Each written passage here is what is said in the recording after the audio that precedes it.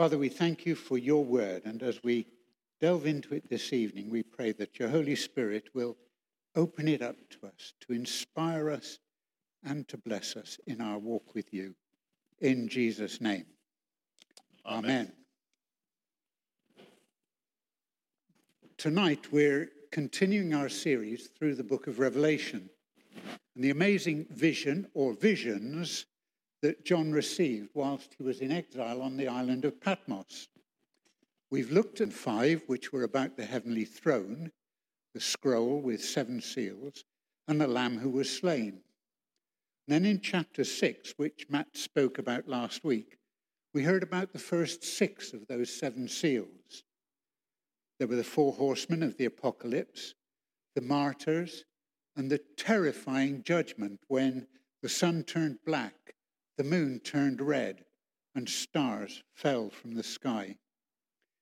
Tonight we're looking at chapter 7, which is a sort of interlude between the 6th and the 7th seals. And I want to look at it in 3 sections, beginning at verse 1, then verse 9, then verse 13.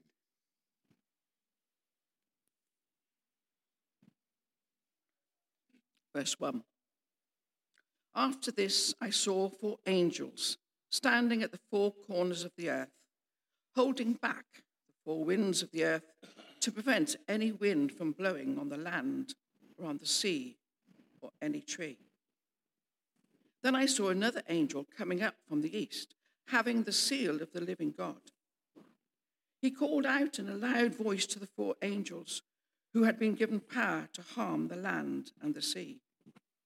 Do not harm the land or the sea or the trees until we put. Then I heard the number of those who were sealed, 144,000 from all the tribes of Israel. From the tribe of Judah, 12,000 were sealed. From the tribe of Benjamin, 12,000. From the tribe of Gad, 12,000. From the tribe of Asher, 12,000.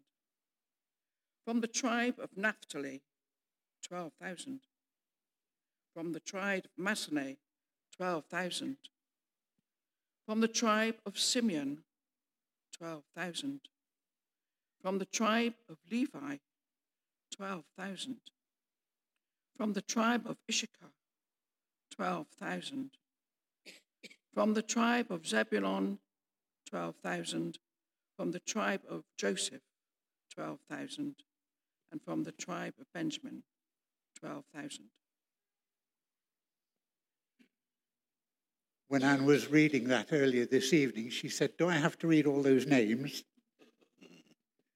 And I said, "Yes, please, because I want to refer to 2 of them." Now, this chapter begins with the words, "after this." And we need to remember that these are visions given to John, maybe one chronological. So this interlude, chapter 7, may not, in fact, have happened in his vision between 6 and 7, but that's how we've got it, so that's how we're looking at it. John writes, "After this I saw 4 angels at the 4 corners of the earth, holding back the 4 winds." And this looks back perhaps to the opening of the 6th seal, when the great destruction fell upon the earth. The sun turned black, the moon turned red, the stars fell from the sky. We all know how destructive wind can be. And whatever our experience of wind might be, I would suggest there is nothing compared with the winds of judgment. In 82, was it? 87? Whenever it was. We were in Bognor and we had an extension to the unit not far off the size of this, and it just took the roof off. Wind, but nothing, I believe, compared to the wind of judgment. John then sees another seal, another angel, bearing the seal of the living God. And that has to be put on the forehead of the servants of God for their... And as I read this, it reminded me of the night of Passover, when The blood of the lamb was daubed on the lintels and the doorpost to protect all those within. Now, in this passage, John tells us that he heard, not saw, heard the number who'd been protected, 144,000. Over the years, there's been much speculation about who that 144,000 are. The early Jehovah's Witnesses believed that it was them. Trouble is, it went past 144,000, so they sort of wiped that out of their teaching. There are those who believe that this is symbolic of just a symbol of all Christian believers. And others, and I'm one of them, see them as the faithful Jewish remnant. Maybe symbolic, maybe the number is symbolic, because 12,000, all those times that Anne read. But I believe it is those who have remained faithful through the Great Tribulation, which is referred to later in this vision of John. We have here a list of the 12 tribes, each having 12,000 sealed. And interestingly, the 12 tribes, and this one is different to the other 17. This list includes, halfway through, a bit more. Oh, no, there, yes, verse 7. It includes the tribe of Levi. Levi was the priestly tribe. They were never counted in the census. And yet here, in this vision of end times, they're there. It also, interestingly, begins with Judah. And Judah was not the eldest of them, but our Jesus, Savior, came from the tribe of Judah. When I was first started as a reader, all those donkeys years ago, the vicar we had, well, he was called a chaplain, but he was our vicar, always had 3 points. And I've looked at these 3 sections that I'm going to speak on. And to me, this first one, I think, is amazing, that John has this vision of the 12 tribes, all sealed to protect them.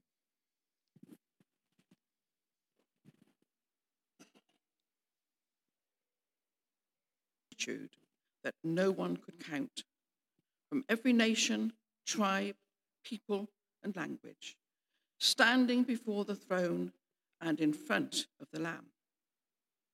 They were wearing white robes and were holding palm branches in their hands, and they cried out in a loud voice, "Salvation belongs to our God, who sits on the throne, and to the Lamb."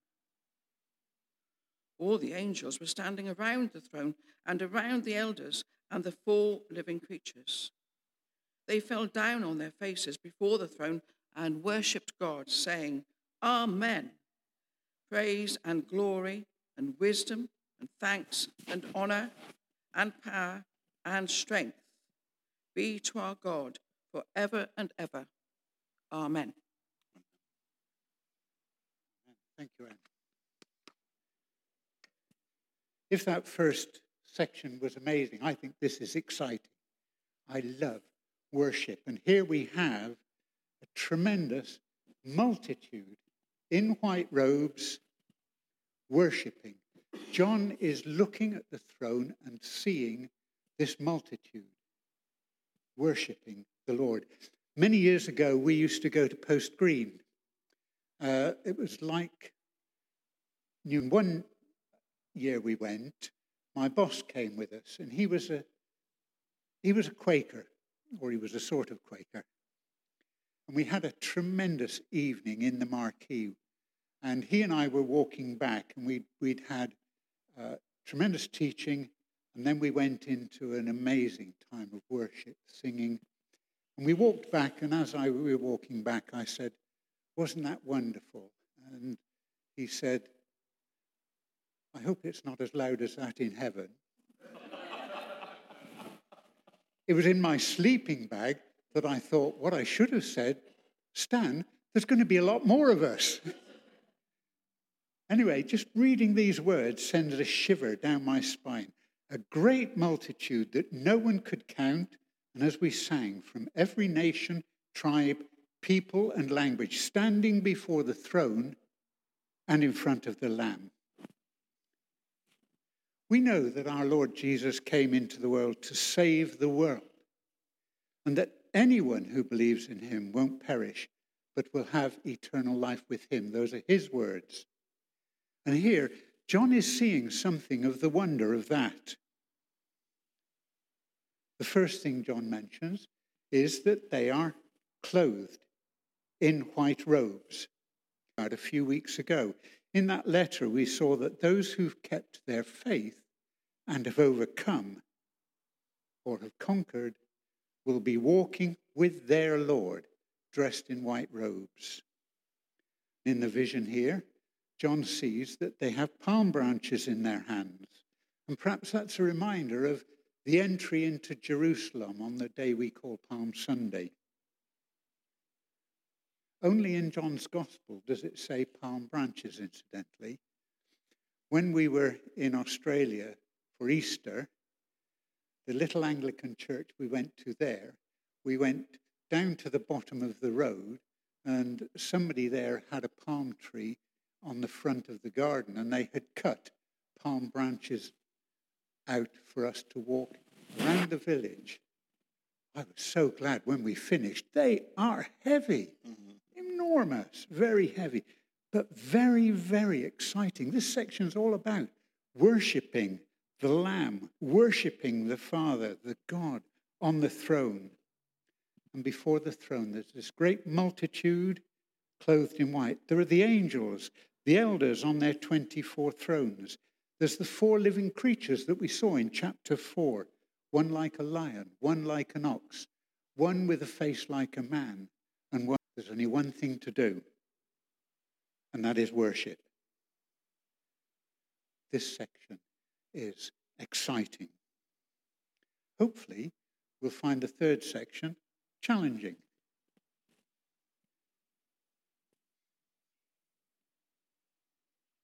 Then one of the elders asked me, "These in white robes, who are they? And where did they come from?" I answered, "Sir, you know." And he said, "These are they who've come out of the great tribulation. They have washed their robes and made them white in the blood of the Lamb. Therefore, they are before the throne of God and serve him day and night in his temple. And he sits on the throne, and he who sits on the throne will spread his tent over them. Never again will they hunger. Never again will they thirst. The sun will not beat upon them, nor any scorching heat. For the Lamb at the center of the throne will be their shepherd, and he will lead them to springs of living water. And God will wipe away every tear from their eyes."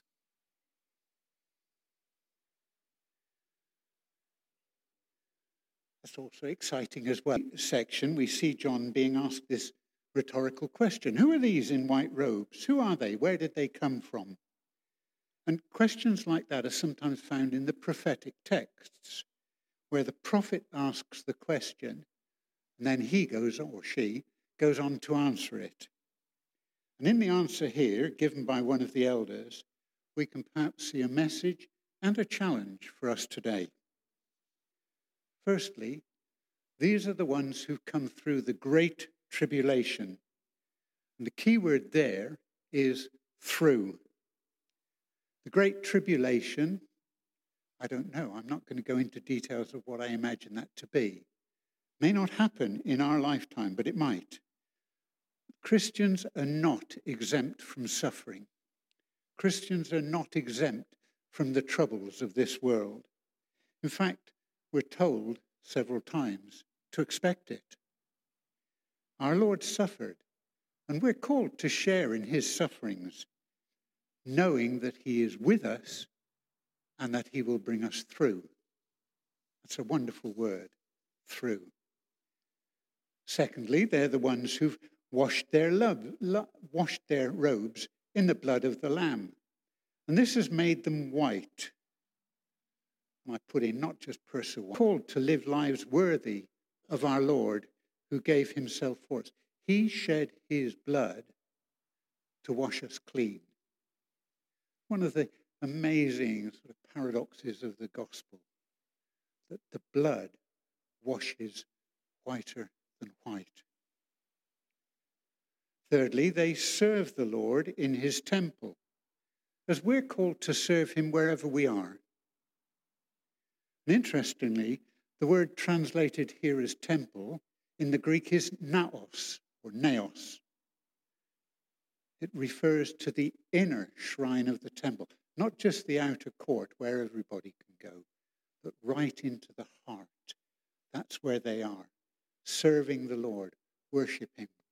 And he wants us to be that close to him. Not out on the fringes, but right in the center of his will, close to him every moment of every day. Fourthly, we see that the one who sits on his throne spreads his tent over them, a sign of protection. And we too can seek the Lord's protection as we follow our wonderful Lord Jesus. And then lastly, fifthly, we see that the Lamb, who is of course our Lord Jesus, springs of living water. And the Bible's got many, many references to living water, often synonymous, of course, with the Holy Spirit. I remember many years ago, As the Deer Pants, that new chorus then, gosh, that was such a long time ago. It's still one that really blesses me, as the deer pants for the water, the refreshing water, the living water. There's two references to living water in John's Gospel. One is found in chapter 4 when Jesus meets the Samaritan woman at the well and tells her that the water he gives will be a spring of water welling up to eternal life. And then in chapter 7 we read that Jesus is in Jerusalem for the Festival of Tabernacles. And John records that at one point Jesus said, "Whoever believes in me, as the scripture has said, streams of living water will flow from them." By this he meant the Spirit. This is the promise for all believers, that they will be filled with the Holy Spirit and that living water, the water of life, will be in them and flow through them to be a double blessing for others as well as for ourselves. In this chapter, you might like to read it yourself when you get home, and you may find other things to bless you. I've no doubt you will be blessed by your reading of it. But I'd like to close by reminding us of what I said at the start of this third section. This section poses a challenge for us. Excuse me. We will face difficulties, but if we walk closely with the Lord, he will see us through. We can be confident that he'll be with us as we go through them. We are called to follow the example of our Lord Jesus and live lives pleasing to God. We're called to serve him, not just on Sundays or what was it we did yesterday, but every day of the week, 24/7, serving the living God. And we're to be open to the leading of the Holy Spirit so that springs of living water will both bless us and draw others to a saving knowledge of our wonderful Lord Jesus Christ. Amen.